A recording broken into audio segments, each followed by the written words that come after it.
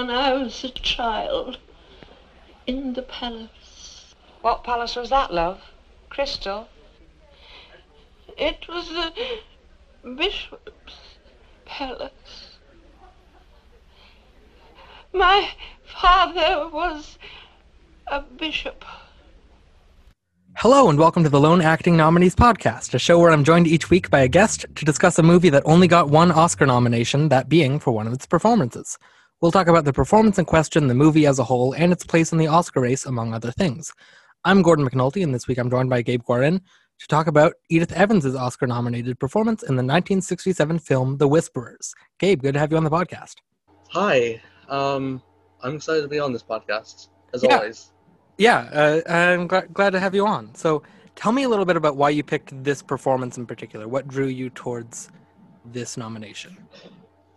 Well, I knew of its status as sort of like this widely acclaimed performance that had won a ton of precursors, and I know a lot of people say that the performer that we're going to talk about should have won this year.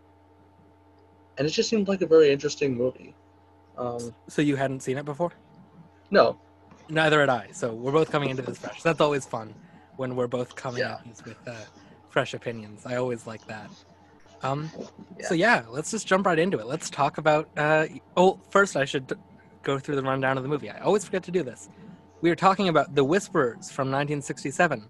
Directed by Brian Forbes, written by Brian Forbes and Robert Nicholson, based on the novel by Robert Nicholson of the same name. Starring Edith Evans, Eric Portman, Nanette Newman, Avis Bunnage, Gerald Sim, Ronald Fraser, Robin Bailey, Kenneth Griffith, and Leonard Rossiter. Basically, Edith Evans and a bunch of people you've never heard of. It premiered in June 1967 at the Berlin International Film Festival before opening on July 31st of that same year in the United States. So that's The Whispers. That's what we're talking about. So, what are your first thoughts? Like, what are your initial thoughts on Edith Evans in particular, about her performance here? Well, about Edith Evans, just her as an actress. I guess the first movie I watched with her in it was Tom Jones, and I know that movie is divisive and gets a lot of hate on Twitter, but I'm one of the people who actually defends it. Have you seen it?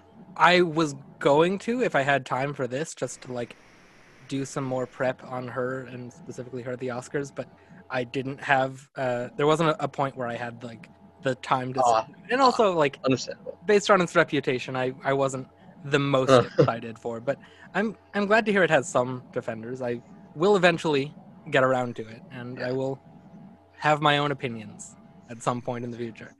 Yeah, and I also saw her in The Nun Story, which she was very good in, and so I knew her as one of the elderly stateswomen who often played these sorts of higher class grand dames, and then I went into this, and I was surprised that at first at least she didn't play it as totally serious as I assumed that she might have. Yeah, it's a very understated performance. I mean, by design of what this character is. Yeah. Very. It is understated, but it almost felt like she was injecting more comedic elements into the performance. Interesting. At least in the first start, in the first section of the movie. Yeah, I can see that. I mean, there's something there, because the whole premise of this character is that she's old and impoverished and a little bit senile, paranoid, thinks she hears voices in the walls, and that could easily be the premise of a comedic setup. And you're right, she does have some moments where the sort of what would you say, just the situation of that to begin with, she does play into the sort of absurdity of it. Yeah, I hadn't thought about that, but that does make sense. Yeah, and I think it's moments like those, the way she's able to inject some slightly withering acidic wood into her performance, that keeps the movie from getting too dour, which I think it would have had Inez Evans just played it completely straight. Yeah. Like there's the moment later on in the movie, but when she finds the money that her son has sort of hidden in this spare room, and she finds it and lays it out on the table, and just like the laugh that she kind of emits in that scene, like it's funny because it's not a normal laugh. Like it's kind of off-putting, but you're right, there is a comedic element to that, especially in this first half before it gets into like the real sort of darkness of the back half of this movie. But it's not like at any point this is a laugh out loud comedy. No, not at all. Means. But yeah, I think you're right. It does help sort of with the levity of the first half, and also juxtaposing that against how dark the ending of it becomes. Yeah. And I rewatched this for a second time, like today, right before, and I was struck by this does feel very much of its time, fitting right within the kitchen sink subgenre, the British kitchen sink subgenre. Yeah. And a lot of this movie focuses a lot on Evans's face and her eyes. Yeah. I wrote down that like so much of the acting in this movie from her it's like most of the big choices are vocal and like how she delivers lines, because like outside of her eyes, her face doesn't move all that much. Like it's a very sort of stoic sort of visage that she has, but you do get just like a sadness in her eyes. But so much of the movie is like fascinated with her face and how it's just sort of like the particular sort of mold of it in its reaction to all of these moments going on. Absolutely. And even just the way she carries herself, like her body language, like, how do I describe it? Like, she expresses a downtroddenness that she's just really convincing at it. And just fits into this character who just can't seem to get out of this paranoia she's in. Yeah, and I think with the body language, it like I don't know how, like I don't know if I have the vocabulary to describe how it achieves this, but it definitely presents Neither do I. Yeah, but it like presents her as someone that is downtrodden, like you said, but doesn't really fully grasp the reality of her situation. That like she walks with the confidence of someone that thinks they have something to be confident about, but she doesn't. She has this like tiny little overstuffed apartment where like the ceiling is falling down and the sink is dripping and everyone around her is loud, and she doesn't have money to buy new shoes, and she doesn't have anyone in her life to support her. Everyone's taking advantage of her, but she isn't sad. She like acts as if she has a better life than she does, and she carries that in her sort of body language in some really interesting ways, I guess. Is something along those lines. Like, definitely. I'm sure someone else has put that in much better sort of descriptions, but it's what I walked away with, at least. Yeah, I think you put it well. But there are certain moments where you understand like the state of the character she's playing. Like, what's the name of the character? I missed it. I don't know if she has a name given aside from Mrs. Ross. I don't know if she's ever. Oh, Margaret. Margaret. Mrs. Ross. Yeah. We'll just call her Mrs. Ross. Yeah. But moments like when she is hitting her feet against the library vents. Yeah. And the more I thought about it, the more I realized she probably doesn't have money to pay for heating in her own apartment. Oh, yeah. No, not at all. And, like, you know how cold it gets up in London. Like, it's not London. I think it's, It's described weirdly on the Wikipedia Somewhere in page. lower class England. Yeah, on the I'm Wikipedia page, it says it's a fictional setting that's not named, but it was shot on location in Oldham. But like, I don't think it's ever explicitly stated that it's a fictional town. I just thought that was interesting that for whatever reason the Wikipedia decided to specify that this takes place in a fictional town. I don't know. But yeah, it's either way, it's going to get really cold up there in the winters, and that apartment does not look particularly well insulated. And yeah, you're right that like that her source of heat is to go to the library and put one foot on the heater. It's yeah, she is really suffering through it all. Yeah, and at risk of repeating myself, like this movie would get like too uncomfortably miserable uh, without a performance that could anchor the tone and enable the audience to parse through like the emotions that the movie is projecting. Yeah. Yeah, she definitely anchors this in a way that like I think if you don't have a or as dynamic, well, not even dynamic because it's not like she's playing to highs and lows of this character. Like she's mostly staying within a particular set of range type whatever. Range of emotions. Yeah, she's staying within a very specific range, but like with a performer as just like magnetic in a way that this type of performance can be magnetic. If you don't have someone like Edith Evans, maybe this doesn't work as well or even at all because you need someone to anchor it, like you said. Yeah, and other moments like the way she tells her are they neighbors or apartment mates? I don't know what to call them. Like The upstairs the neighbors. people upstairs, yeah, upstairs neighbors. The way she grabs on, the way she gets a broomstick and is basically poking at it, and you can hear it crack. And Yeah. You see the the way she tells plaster. them to be quiet, the plaster, Yeah.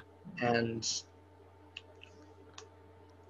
it's little moments like those that really add texture and richness to this performance that I feel like people who truly appreciate it will be able to catch on to moments like those. Yeah. Yeah, there's a lot of little moments like that. There's a point where she turns on the radio and the man on the radio starts talking about people living in poverty in this country and all this stuff and this whole thing, and she just sort of like nods and goes, those poor old souls. And just like, yeah, you're also living in that exact situation. You have it just as bad as those poor souls. Like it feels, I mean, obviously she's, living in a sort of fantasy world. She thinks there's voices, the titular whisperers. She thinks there's like voices living in her walls and her drain pipe that are talking to her. And she like regales this whole story about the bishop's palace and like being this like princess or whatever.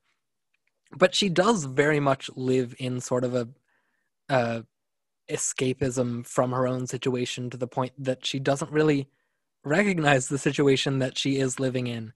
And it just makes it all that more, I mean, I say harrowing about a lot of these movies that I've talked about so far, but it's a really harrowing experience. And her sort of cluelessness to her own situation only just elevates that sort of emotion to another degree. And even if she is aware of the situation she's in, you get a sense that she's unwilling to ask anyone for help. Yeah, because she has money coming. She has her money coming to her, so she doesn't need like. She asks for the shoes, but like she's in control. She knows what she's getting, even if she doesn't. Yeah, and what another scene that stood out to me was I can't remember the specifics of the scene, but she's describing like an encounter with an elderly man, and that scene just closes up to the chandelier above them, and then I think it crossfades into her eyes, and Edith Evans has a particularly grief-stricken look on her face, and Yeah. that's another really powerful moment, and maybe the closest thing she has to an Oscar moment in this movie. Yeah.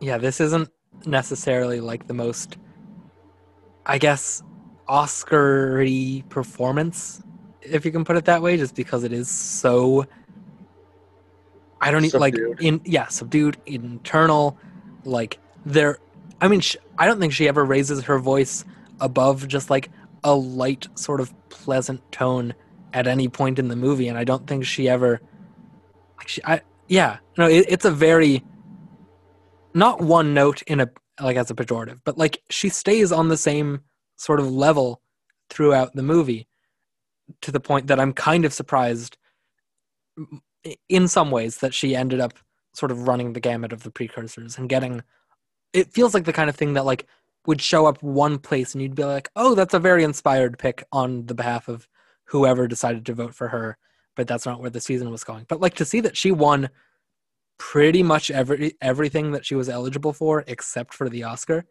is kind of wild, and I love it. Yeah, definitely. Just looking at the sort of performances that we know the Academy likes to reward, especially around that time, it is surprising that she seemingly came so close to winning the Oscar. Yeah. Yeah. What other moments do I have for her? I mean, there's a whole sort of subplot, I guess, if you can call it that, where she thinks that like the upstairs couple, which is an interracial couple, she thinks that like the man is keeping his like white wife hostage or something, and that's just another part of her delusions, and she like corners the wife at some point and is like, I can call the police, I can help get you out of there, I can help get you away from that man that's keeping you hostage. And like the woman really dresses her down, and like it's an interesting moment, and it's a moment that feels like, okay, even though this woman is, clearly paranoid and on just like her last legs, she's not entirely sympathetic either. She does have this like, you know, racist moment, even if it's quote unquote well meaning, that like she thinks she's helping this woman. But yeah, like it adds another layer to this character of like, okay, I wonder what sort of backstory we have for her, because the only real backstory we get of her life before the plot is that like at some point she married this man who was like a little bit younger than her, and then he left her. Uh, but we don't really know much else about like what kind of woman she was, because the whole sort of point where she talks about, because she like goes on this whole tangent where she talks about being like the daughter of some noble or something. Uh, but it feels like that could be just another fantasy on her behalf. We really don't get much personal information about this woman, and I'm kind of interested if that's explored more in the book, maybe, or if there's even like if the author had planned of what sort of her backstory would be that led her to this impoverished life. But I think it's really important that we don't get a lot of that. I think it really adds to the sort of like, this could be anyone that ends up in this situation. Yeah, definitely true. Yeah. And of that, about that scene of the interracial couple, I'm sort of a bit mixed on it. I understand like the context that you just described, but it sort of feels like um, Brian Forbes or Robert Nicholson. I'm not sure if this was in the novel, but it sort of felt like tacked on in a way. Yeah, it feels out of place because like it doesn't come to anything other than they're the people that find her after she gets drugged and robbed. But yeah, it Yeah, doesn't really come to anything. it's probably one of my bigger issues with the movie is that sometimes it can just feel sort of aimless and just show us things happening to this lady. Yeah. A day in the life of Mrs. Ross, and her just going through the gutter. Yeah, no, it does. It is a moment that feels kind of out of place in this, in like the scope of what the movie is saying. Like, I get that that's in some way related to the whole poverty aspect of the story. That like, it's another sort of situation of the poor old souls where she's talking to the radio, where like she's sort of looking down on this couple that lives above her, but like, I mean, they're better off than she is. They have a support system, they have a child, they are, you know, in a relationship, even if they are in the same crappy apartment building that she's living in. But like, she looks down on them even though she's looking down from a status below them. So like, I get that side of things, but yeah, the actual confrontation of it feels sort of out of place in some ways. Yeah. And one aspect of the film that stood out to me sort of was the way it felt contemporary to its time. The Yeah. sort of music it played. Like, it definitely sounded like 1960s rock music from Britain at that time. Yeah. Juxtaposed against John Barry's beautiful score. Yes, I And do want to talk about the score when we get into the rest of the movie. It's a very good score.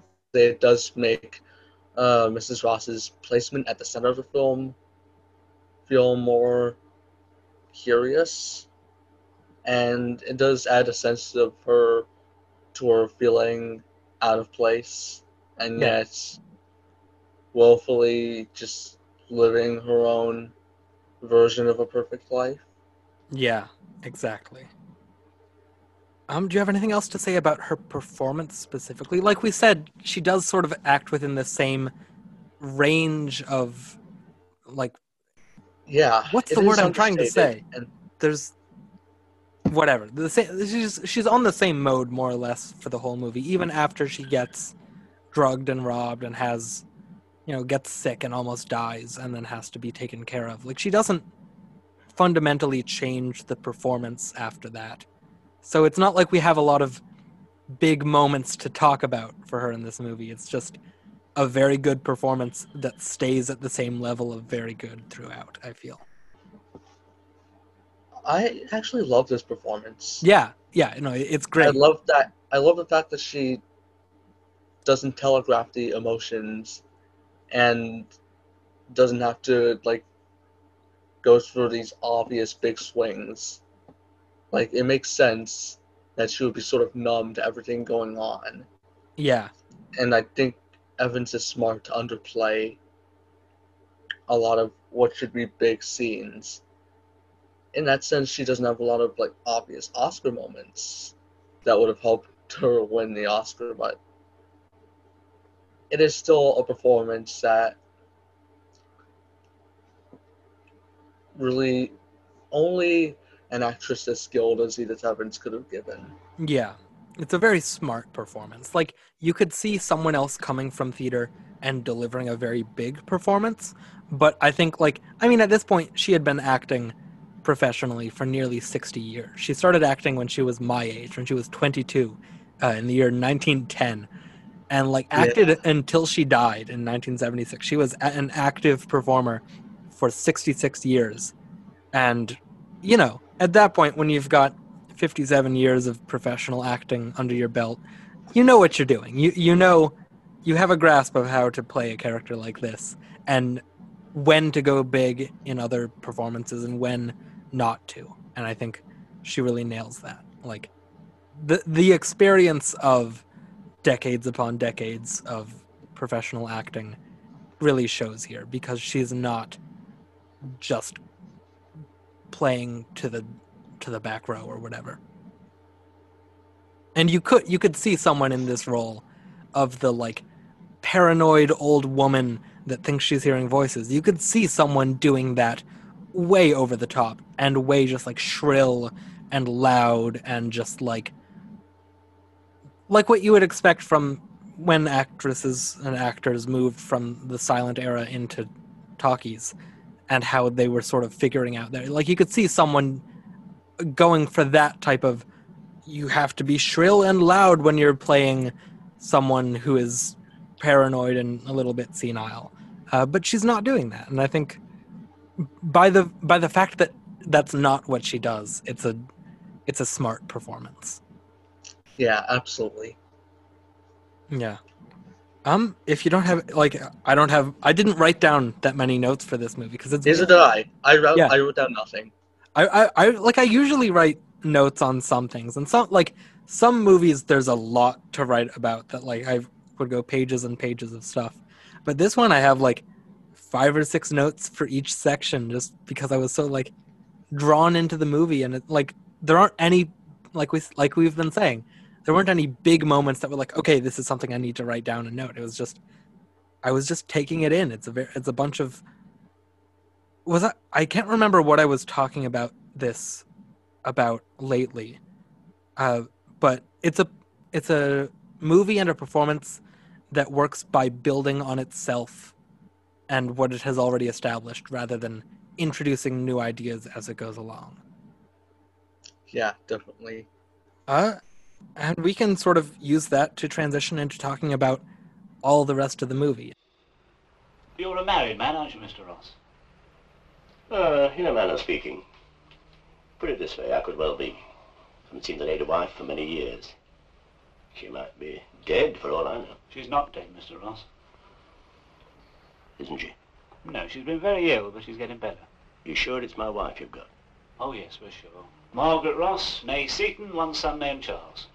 Charlie? Yeah, that's right enough. What's happened to him? Oh, well, I'm sorry to say my information is he's in prison.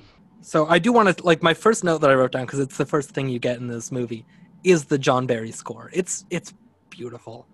Just those opening notes over the opening credits. It's really a wonderful score. Yeah, it is. And I like that it doesn't overpower the movie. And it almost fits into the wistfulness that Mrs. Ross desperately wants to escape into. Yeah. And the score is just so melodic and mesmerizing. It is. And it's a little bit like at the same time, unnerving and eerie. Yeah, I was about to say, it definitely sets you up for this as not being sort of a, light movie. It sets the tone without immediately coming across as like, oh, this is dark and brooding music, ooh, spooky, whatever. It toys with both of those. It toys with like the darkness and the lightness that we get in this sort of character.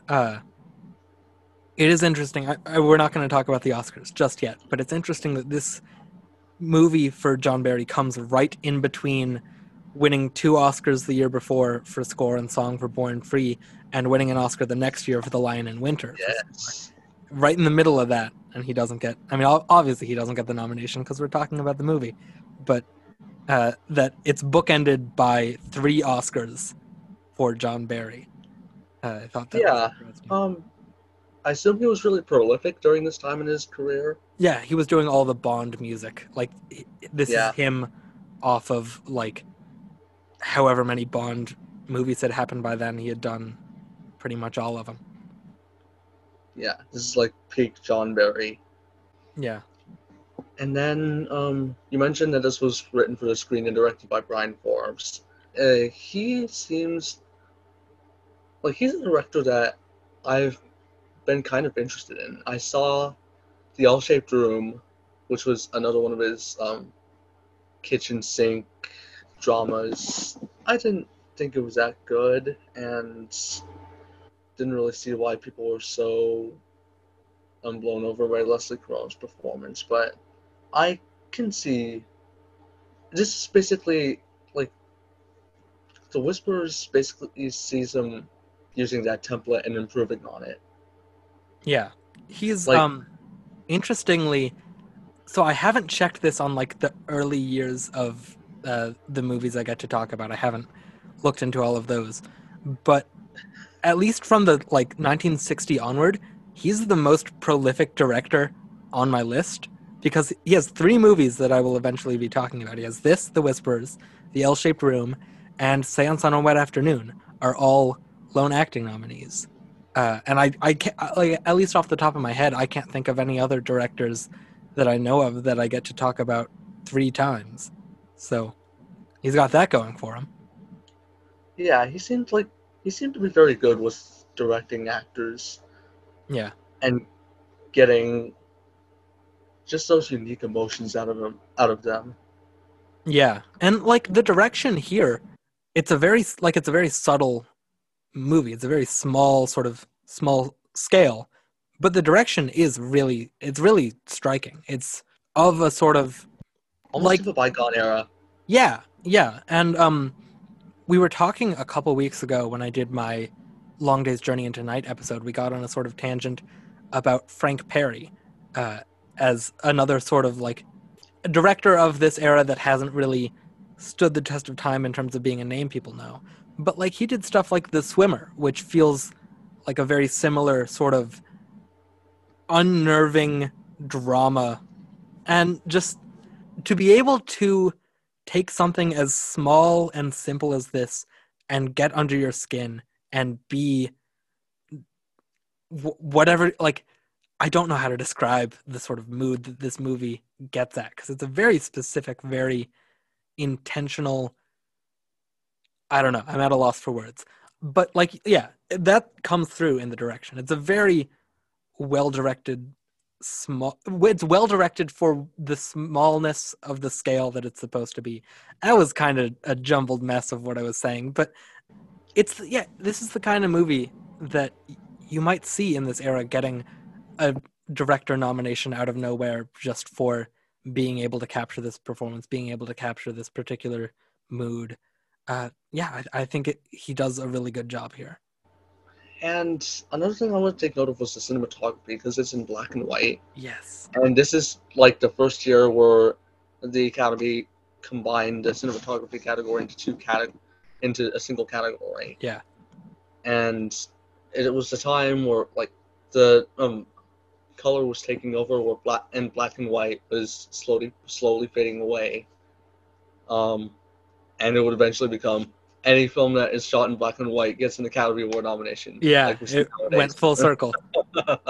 Yeah. I wonder though, like, what if this was a year where they had kept the color and black and white categories. I mean, this movie pretty often would have gotten a cinematography nomination. It looks beautiful. But like in Cold Blood. In Cold Blood, yeah, okay. And then Ulysses was just a James Joyce adaptation. I don't think I knew that was in black and white, but yeah, that makes sense. What else? What 2 others? I'm trying to look through this year. What else? I'll be looking up quickly. Yeah, I'm just looking through a list of movies from this year and movies that got Oscar nominations. I feel like I've seen. I'm sure there are, but I'm only like, I mean, it makes sense based on the sort of slate of movies why they would combine the two. Also in costumes and art direction. Yeah. But it makes sense because so many of these movies are in color that it makes sense why they would just get rid of separating them out anymore because of how many movies were going into that. But now I'm like, yeah, how many other eligible movies were even in black and white? Well, The War is Over was nominated for original screenplay and was shot in black and white. Okay, that's 4. Would it have just been those 4 in cinematography, art direction, and costumes? I mean, I don't necessarily know if the costumes in The Whisperers are that notable, but if they were really at a loss.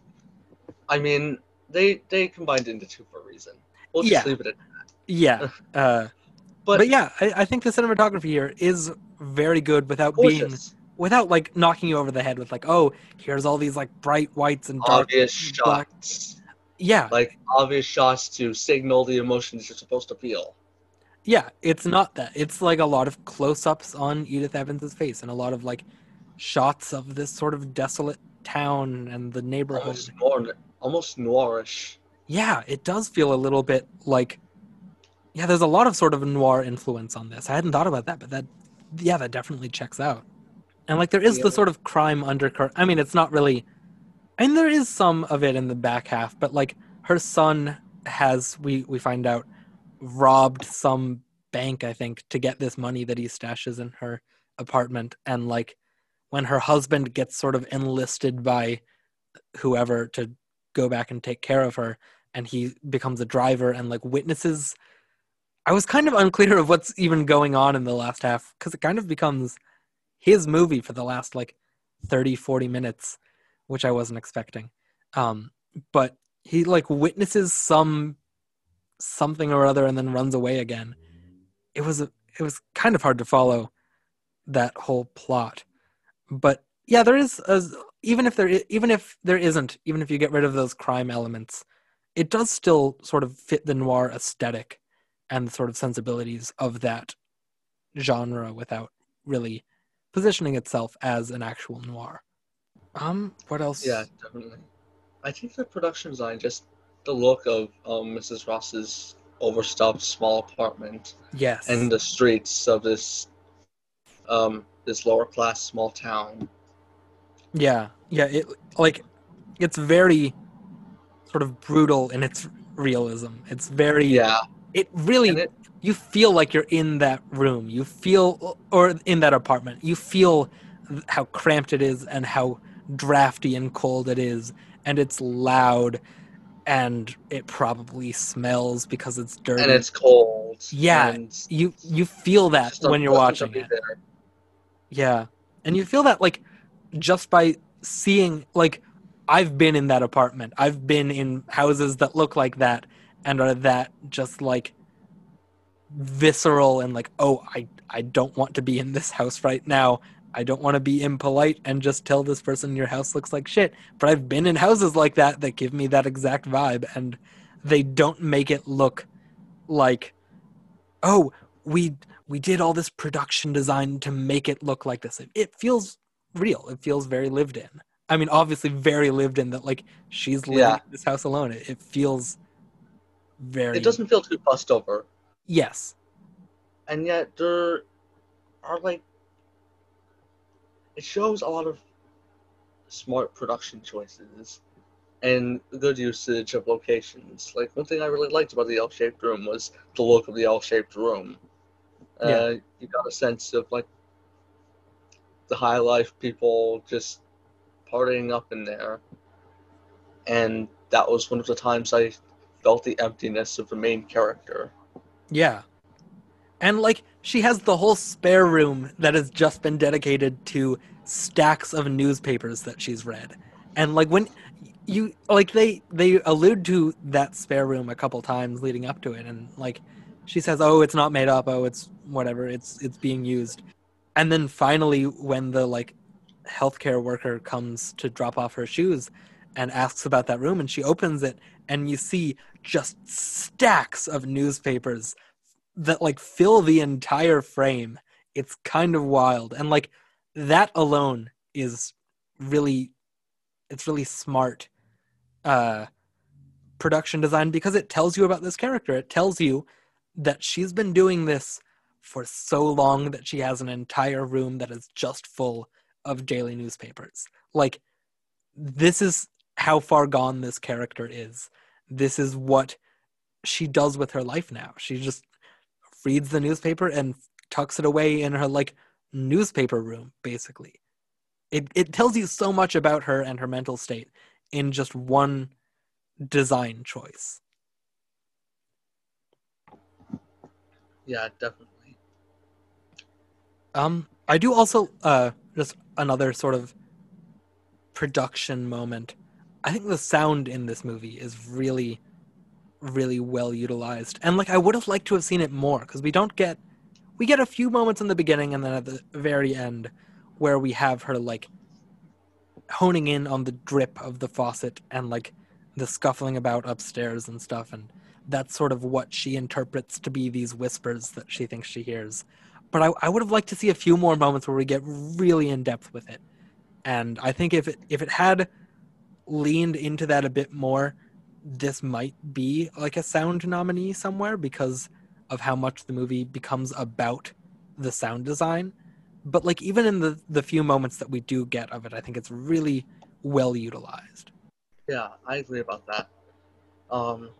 We do get a sense of like sparse emptiness, which gives us an opportunity to focus on things we might not have paid attention to or noticed.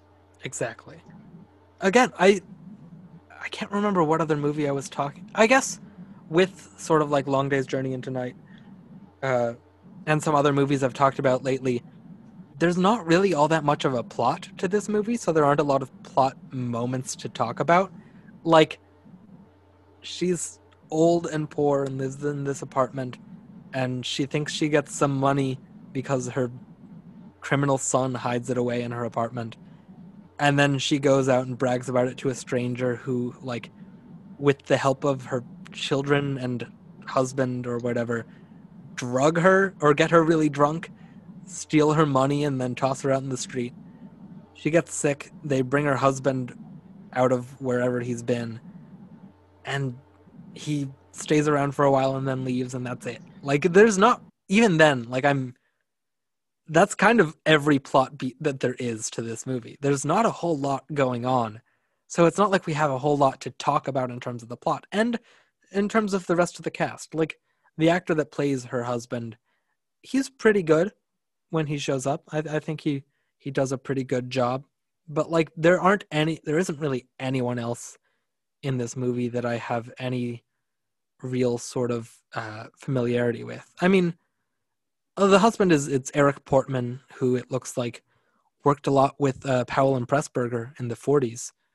But I don't recognize if I've seen any of these things that he's in or have any real familiarity with him as an actor. I did recognize him from Canterbury Tale, which I really liked. So I understand the praise for him. I think he's good. But it's mainly a showcase for Edith Evans. Yeah. And I kind of found it to be less interesting when it focused on other characters. Yeah, the whole sort of last act where it shifts the focus almost entirely to the husband, whose name I don't remember. Does he get a name? Let's just call him Mr. Ross. Apparently he's Archie. I don't know if I Archie. would have... Let's just call him Mr. Ross. Yeah, but when the sort of focus of the last act shifts to Mr. Ross and his sort of having to take care of Edith Evans and becoming a driver kind of by happenstance and his getting a job, like I didn't completely lose interest. It's still interesting, but it's not at that point the movie that I'd kind of signed on for and been paying attention to. It kind of loses the plot for a bit and meanders with that storyline.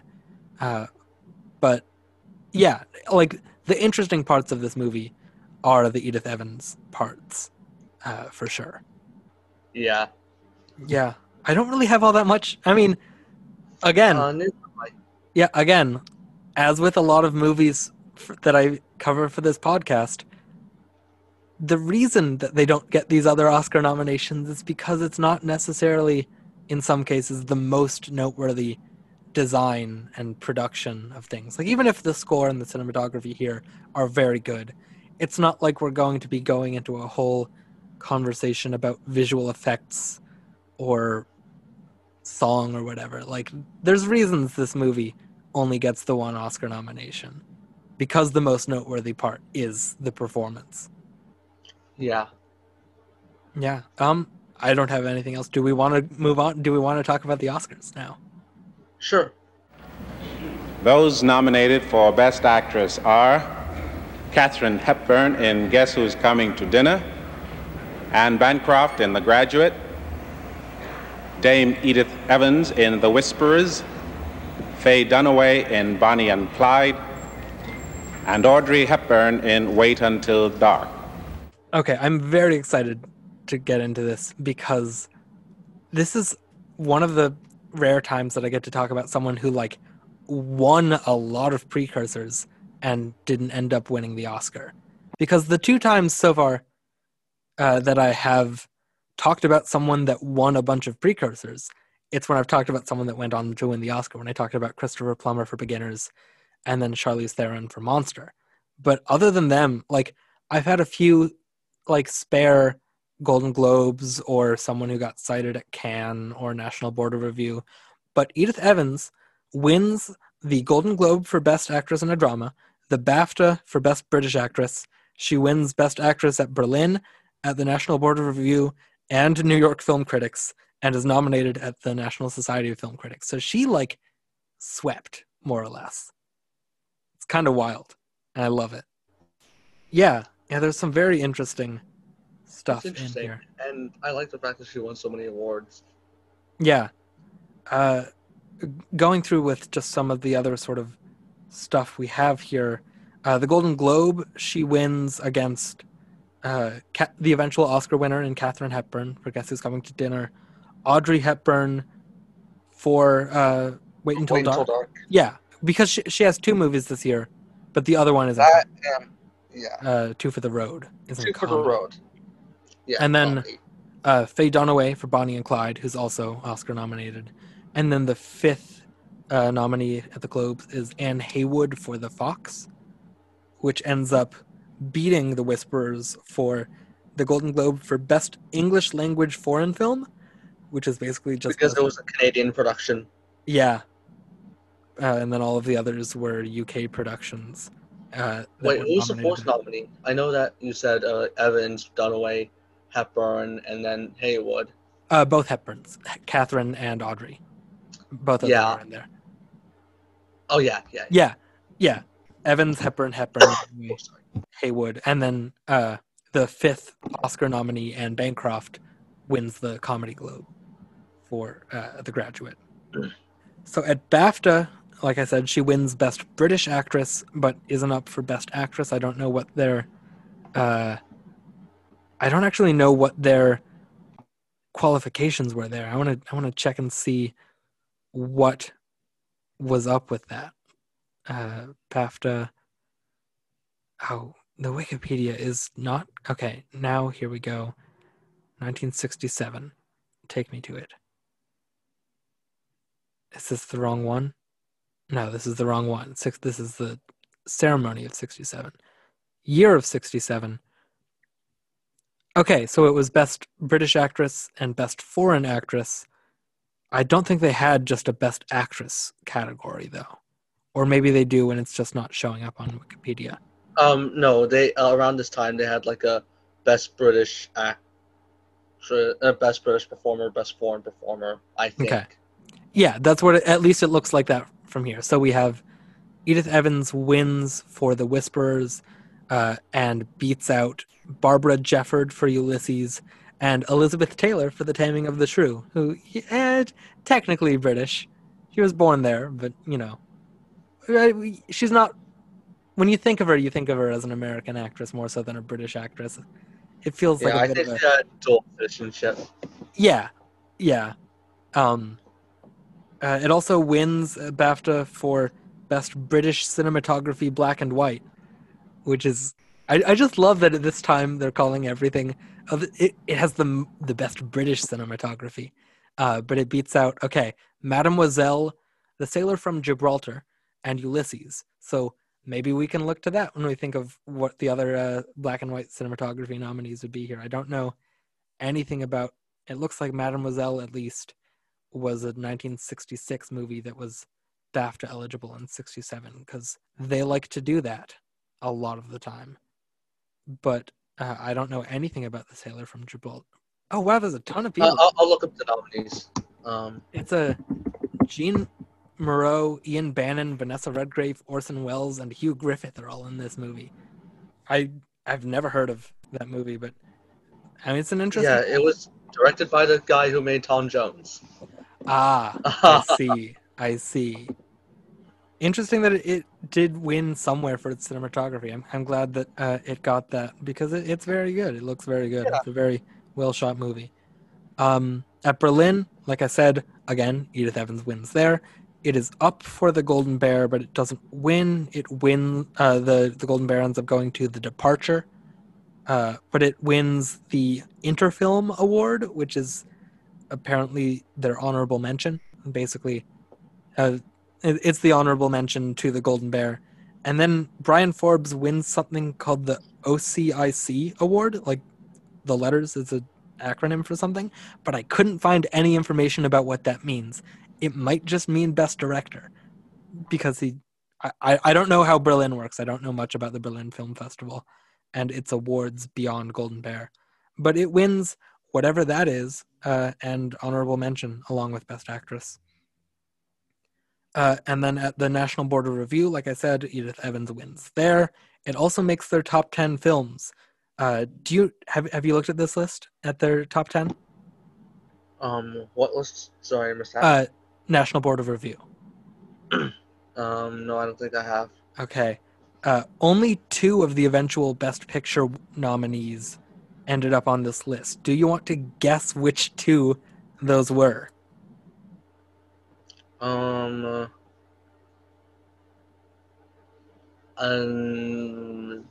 Graduate and Guess Who's Coming to Dinner? You're close. It's The Graduate and Dr. Dolittle.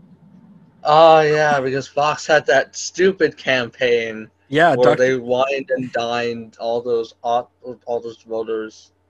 Yeah. They don't allow that anymore. Yeah, that's what the Golden Globes are for. But their top 10, it's Accident, Dr. Dolittle, In Cold Blood, The Comedians, The Family Way, The Graduate, Taming of the Shrew, and Ulysses, along with The Whisperers. And their film of the year is Far From the Madding Crowd, which is a title that I can't not sing in my head to Shallow from A Star Is Born. Someone pointed that out at some point, that they sing Far From the Madding Crowd to We're Far From the Shallows Now from Shallow. And anytime I read that title, I can't not hear that. And thankfully I don't come across that title like in everyday life or whatever. But it came up a bunch when I was doing research on this. And now that's out there for anyone listening to this. For all of you Far From the Madding Crowd fans out there, I guess. I don't know much of anything about it. But yeah, me neither. What else? Yeah, like I said, she wins New York Film Critics, and then she's nominated at National Society of Film Critics, and she loses that. It's like the one nomination she got that she lost that wasn't the Oscar, and she loses to B.B. Anderson for Persona, which, like, I'll give you that. That's a good win. That's a good. Yeah, not surprising considering what they typically go for at the National Society. Yeah. This is also, like, I didn't mention it when I said National Board of Review, but this is like Edith Evans' 4th National Board of Review win in like 8 years, because she won for, let me pull them up. I had it just a second ago. She won at NBR for The Nun Story, and then The Chalk Garden, and then The Whisperers. Never mind, it's only 3, but that's still, she won NBR 3 times over the course of like 8 years. That's, they liked her, I guess. I mean, they do like the sort of respected stage actors, especially in that time. I just thought that was interesting that she won 3 of those.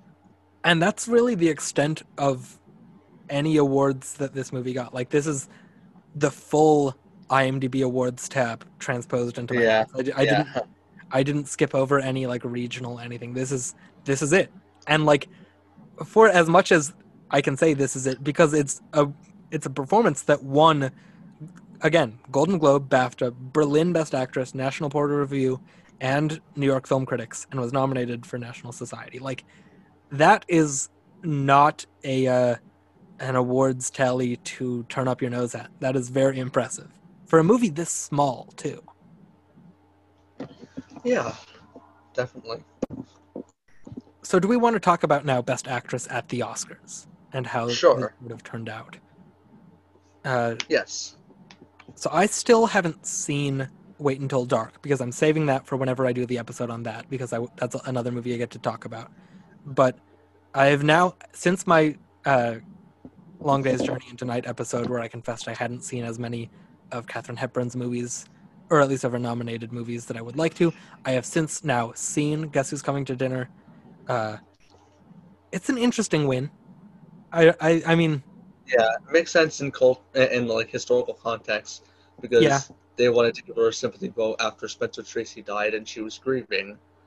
yeah, And also at this point, like we touched on it in that episode, but like we look back on her now as four-time Oscar winner Katharine Hepburn, but at this time she had only won one once time, in like 1933, so she yeah, had sort of like, I mean, she never went away from the Oscars, but she was getting the sort of Long Day's Journey into Night comeback, sort of 60s older, like can do no wrong Katharine Hepburn.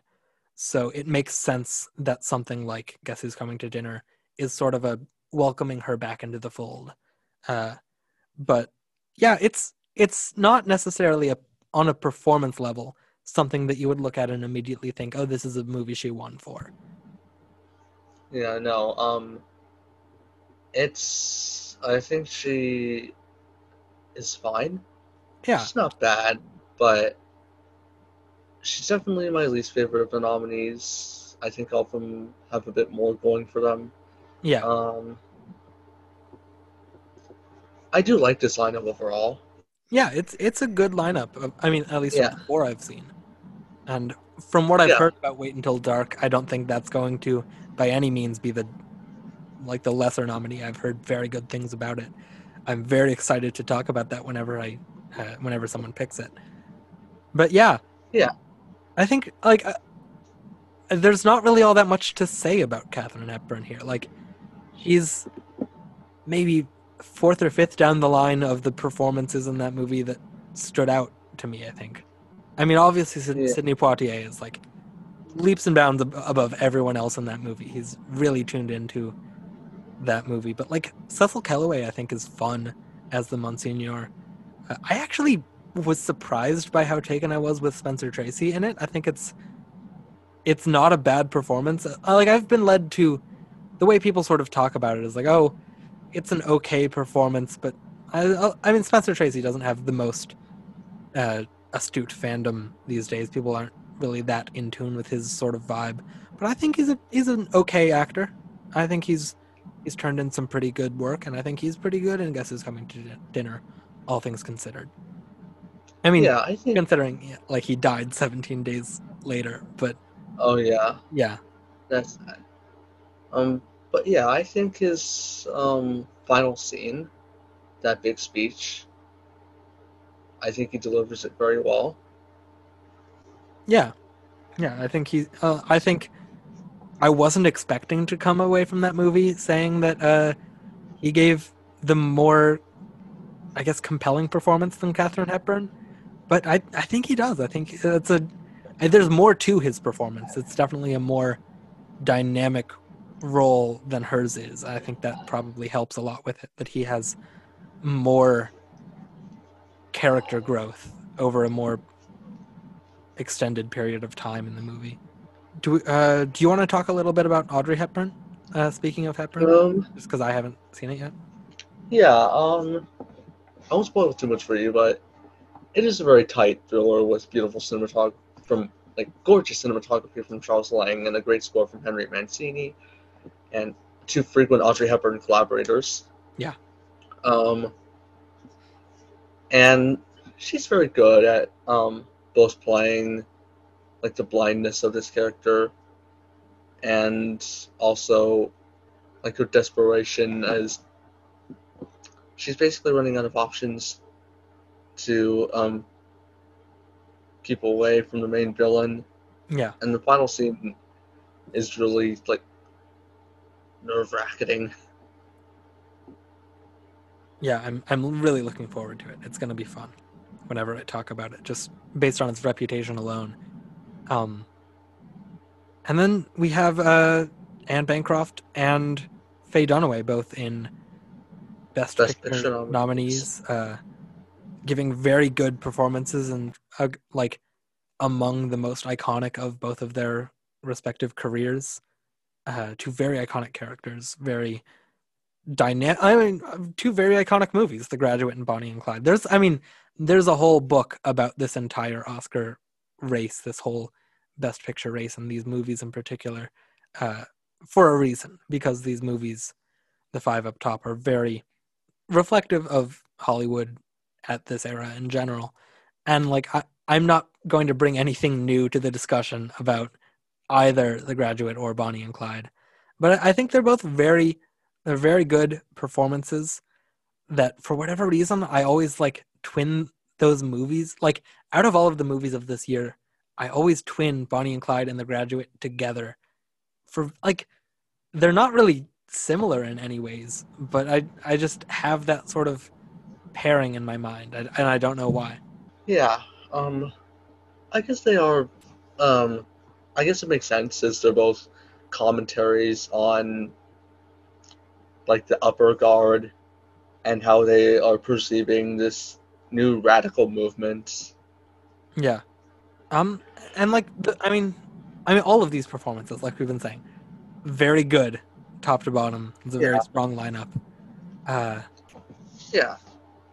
But like again, so much has been said about them specifically, about these movies, that like I don't know where to begin. I don't know what new insights I can bring into them. I think Anne Bancroft is very good as Mrs. Robinson. Yeah, and Bancroft, she makes you understand, like, her character is not supposed to be sympathetic, and yet she makes you understand, like, okay, I get why she's doing this. Yeah. It makes sense on a certain level. Yeah, absolutely. And, yeah, like, the way she's able to be both predatory and sad at the same time and use those famous eyes of hers, it's a very magnetic performance.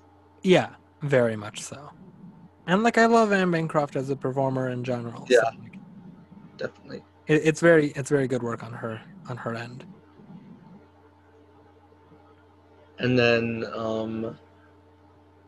with Faye Dunaway, she really plays as a wild child characterization of Bonnie Parker and overpowers Warren Beatty's Clyde Barrow at several points. Yeah. It's been a while since I've seen Bonnie and Clyde, and I've only seen it the one time. But I remember, like, she really stood out to me among that cast. I do need to revisit it because I remember liking it a lot. But it's very good. Yeah, I think she's very good in it. Even like the whole cast is strong, but I think she really makes her mark on that. I think the dynamic with Warren Beatty is interesting because Beatty seemingly chooses to portray Clyde as almost like a man-child. Yeah. With pouty expressions. And I'm not sure how much it works, but it is interesting. Yeah. But I do focus more on Faye Dunaway just because she's so expressive and almost of a different era. What I would compare this to is like Natalie Wood in Splendor in the Grass, which kind of makes sense because Natalie Wood was considered for Bonnie Parker. Oh, that would have been interesting. Yeah. Huh. Yeah. Yeah. Again, very strong Best Actress lineup. I don't know who I would vote for. It's tough. Like I can make a strong case for Edith Evans and Anne Bancroft and Faye Dunaway all in my mind. Like, I don't think I necessarily know who would be my number one pick among this group. I don't think there's one that, like, I think they all work so well in very different ways that it's hard to judge them against each other. I would have a very hard time picking my number one of this group. Who would you vote for if you had a ballot right now? I would probably go with Edith Evans. Yeah. And then Anne Bancroft, I'd rank second. Faye Dunaway, I'd rank third. Audrey Hepburn, I'd rank fourth. And Katharine Hepburn, I'd rank fifth. Yeah. I mean, that checks out. I think I'd probably go with Edith Evans, and then Anne Bancroft, and then Faye Dunaway, and then Katharine Hepburn as well. Again, not having seen Wait Until Dark yet. But yeah, it's tough. Ask me another day, I might pick Anne Bancroft. ask me another day, I might pick Faye Dunaway. It's a very solid top 3. And Mrs. Robinson is very different from Bonnie Parker, is very different from Mrs. Ross. So it's very hard to judge because they're doing so many different things with those performances. Yeah, definitely. Yeah.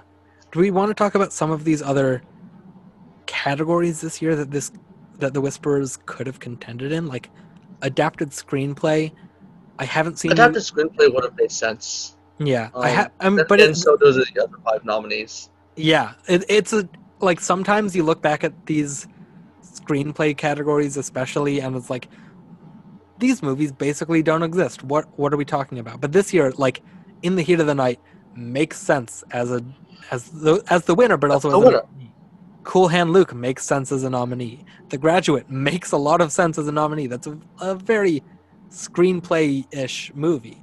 In Cold Blood makes sense as a nominee. And Ulysses, I haven't seen it, so but it's, it's basically... It's a literary adaptation. Yeah, of like one of the great novels. You're not going to not nominate Ulysses. So it is entirely understandable why a movie like The Whispers that's so small in scale and in plot and isn't really the dialogue isn't really what you think of when you think of this movie. It makes sense why this doesn't really show up there at all. Yeah. Cinematography, again, most of these make sense. Bonnie and Clyde makes sense winning here. The Graduate, In Cold Blood. They did end up going with one black and white movie at least. Dr. Dolittle. Gotten rid of the cat. We could have gotten rid of the musicals, but yeah. At the same time, Dr. Dolittle and Camelot were heavily promoted and bankrolled, campaigned. Yeah. Warner Bros. Probably also did Whining and Dining. But also, if you take those out, I don't think The Whisperers is your next in line. Yeah, because In the Heat of the Night and The Graduate. No, The Graduate is already a nominee. Was it? No, what am I thinking? Yeah, no. It is. It is. Yeah, sorry. I just said that out loud, and I still... Sorry. It's been a long day. But yeah, In the Heat of the Night not showing up in cinematography...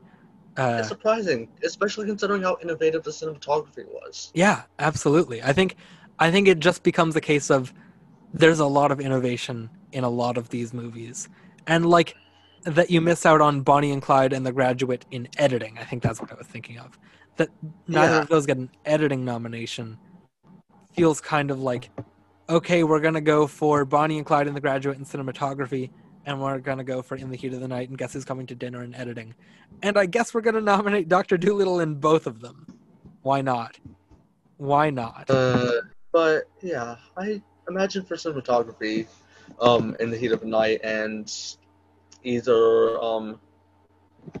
I mean, throw in, Cool Hand Luke. Wait Until Dark. Far From the Madding Crowd. The Dirty Dozen. All these...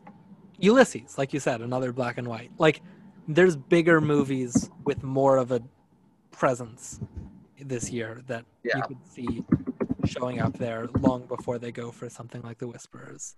Which again, if they had kept on to black and white cinematography for one more year, maybe we wouldn't be sitting here talking about The Whisperers. Yeah, it's an interesting year. It's a year that I will be talking about a couple more times. Like I said, we have Wait Until Dark, and then also Barefoot in the Park is another movie this year, another nomination that I will be talking about. And I think that's it. I think Dirty Dozen got a few more nominations. Yeah. And Thoroughly Modern Millie got a couple. Wait. Yeah, no, that got 7 nominations. Yeah, I definitely can't talk about that movie. But yeah, everything else is either Guess Who's Coming to Dinner or Bonnie and Clyde or The Graduate or Cool Hand Luke. Or In the Heat of the Night gets... I always forget that movie only got the one acting nomination. It feels kind of surprising that all, aside from Dr. Dolittle, that the other 3 Best Picture nominees get a total, 11 acting nominations among them, and then In the Heat of the Night only gets the 1. Yeah. Yeah. And the whole Sidney Poitier of it all is a whole other conversation to be had, because he has, the 3 movies this year that he could have, that probably all canceled each other out as far as getting a nomination for him somewhere. Yeah. Do you have really anything else? I mean, art direction, what do we have here? Guess Who's Coming to Dinner is a weird choice there, but like Camelot makes sense. Dr. Dolittle, Thoroughly Modern Millie, Taming of the Shrew, like it's big production musicals and historical stuff. Yeah. So those make sense. Yeah. I don't quite get the Guess Who's Coming to Dinner nomination because it's just the house. I mean, it's a nice looking house, but like Bonnie and Clyde again is right there. Yeah. Yeah. There's so much that they're doing with the period design there. Yeah. Oh, the score. Oh yeah, this is a pretty good year for score. Thoroughly Modern Millie wins, and then Cool Hand Luke, Dr. Dolittle, Far from the Madding Crowd, and In Cold Blood. I mean, those are, and you get names like Elmer Bernstein and Lalo Schifrin and Quincy Jones, and like, I mean, it's a good score for the Whisperers. The John Barry score, like he's not a name at this point. Like I said, he won 2 Oscars the year before and won another the next year. But like, I don't know. I understand why this movie doesn't get the score nomination as well.